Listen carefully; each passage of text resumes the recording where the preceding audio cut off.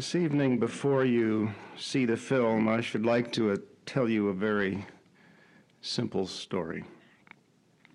When I was United States Commissioner of Education, I invited 20 high school students from across the country to join me for the day. We had a seminar discussing public education. Late in the afternoon, before our separation, I asked the students to tell me about the teachers they had had, and I heard some most outstanding stories.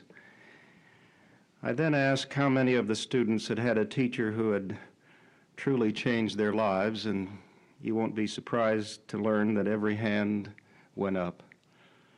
And finally, I asked if anyone in the room had ever thanked a teacher, and not one hand was raised.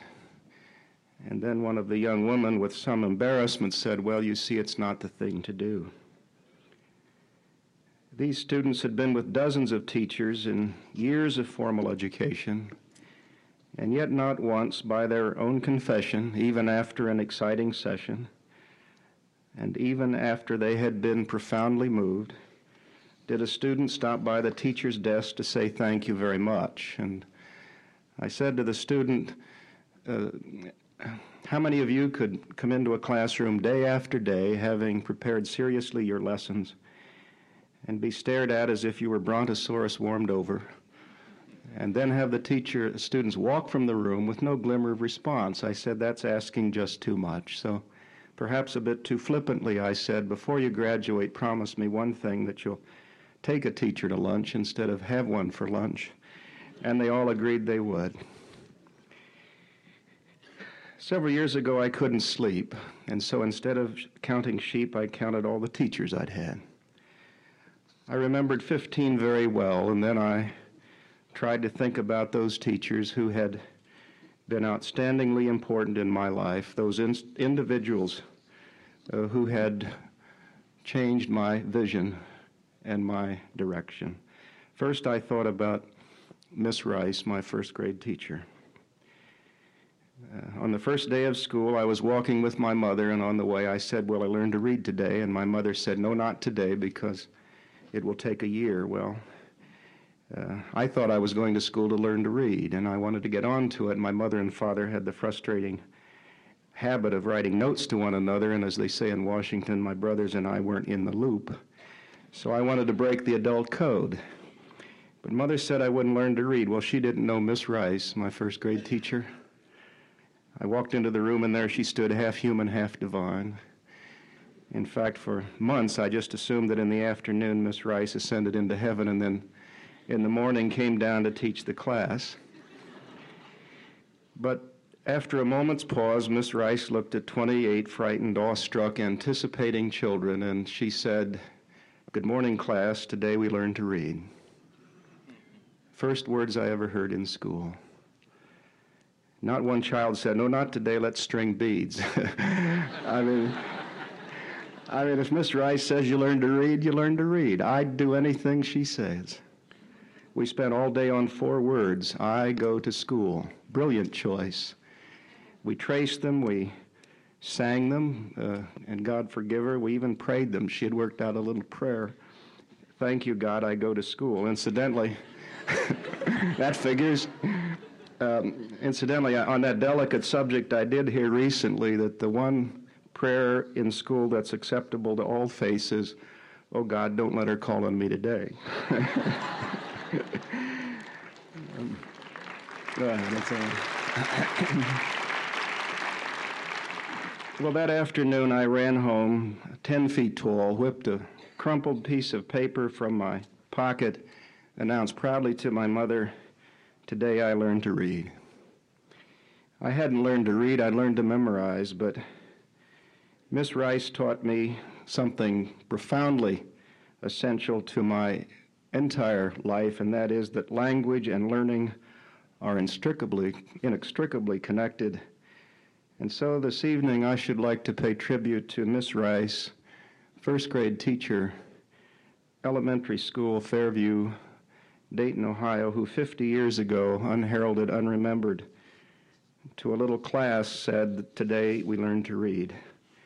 I recalled Mr. Whitlinger, a high school history teacher, who one day said quietly as I past his desk, "Ernest, you're doing very well in history. You keep this up, you'll get an A." Let the record show that that's the first time a teacher said to me directly, "You're doing very well." And for the first time in my life, I felt that I just might academically excel. I then remembered Dr. Joseph Smith, a literature professor, who was not just a teacher, he was a compelling, buoyant, enthusiastic human being. Professor Smith laughed and cried. He read aloud King Lear, Othello, and Macbeth, which he had done 100 times before. He taught me that messages can live forever. He taught me to be respectful of the spoken word. He taught me that in reading literature, we can find meaning, enduring meaning for our lives. I say all of this evening because I suspect that everyone in the audience tonight can remember at least one great teacher who's had a profound and enduring influence and directed you, as did Miss Rice, Mr. Whitlinger, and Dr. Smith. And if this were a Quaker meeting instead of a national celebration, I'd suggest a moment of silence to recall those who've helped us to become something much greater than we otherwise would be. And if I were to invite you to the platform here this evening, who would you recall? I know the presidential scholars would no doubt recall the teachers you brought with you to Washington this week. What a marvelous tribute that you paid. This weekend, then, you will meet an assembly of star-studded heroic figures, outstanding leaders in government and business and in entertainment and the arts. And as you do, I hope you'll remember that all of them are here in part because of teachers who taught them how to read, but most importantly taught them how to think. And at the beginning of this stunning celebration, I should like to salute all the teachers in the nation who are unsung heroes and have, in fact, been responsible for this meeting. Okay.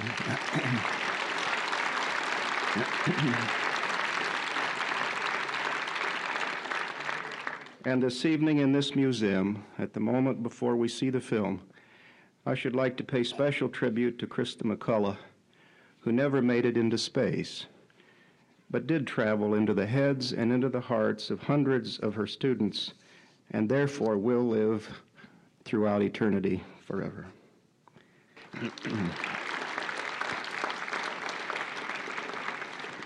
One final bothersome benediction.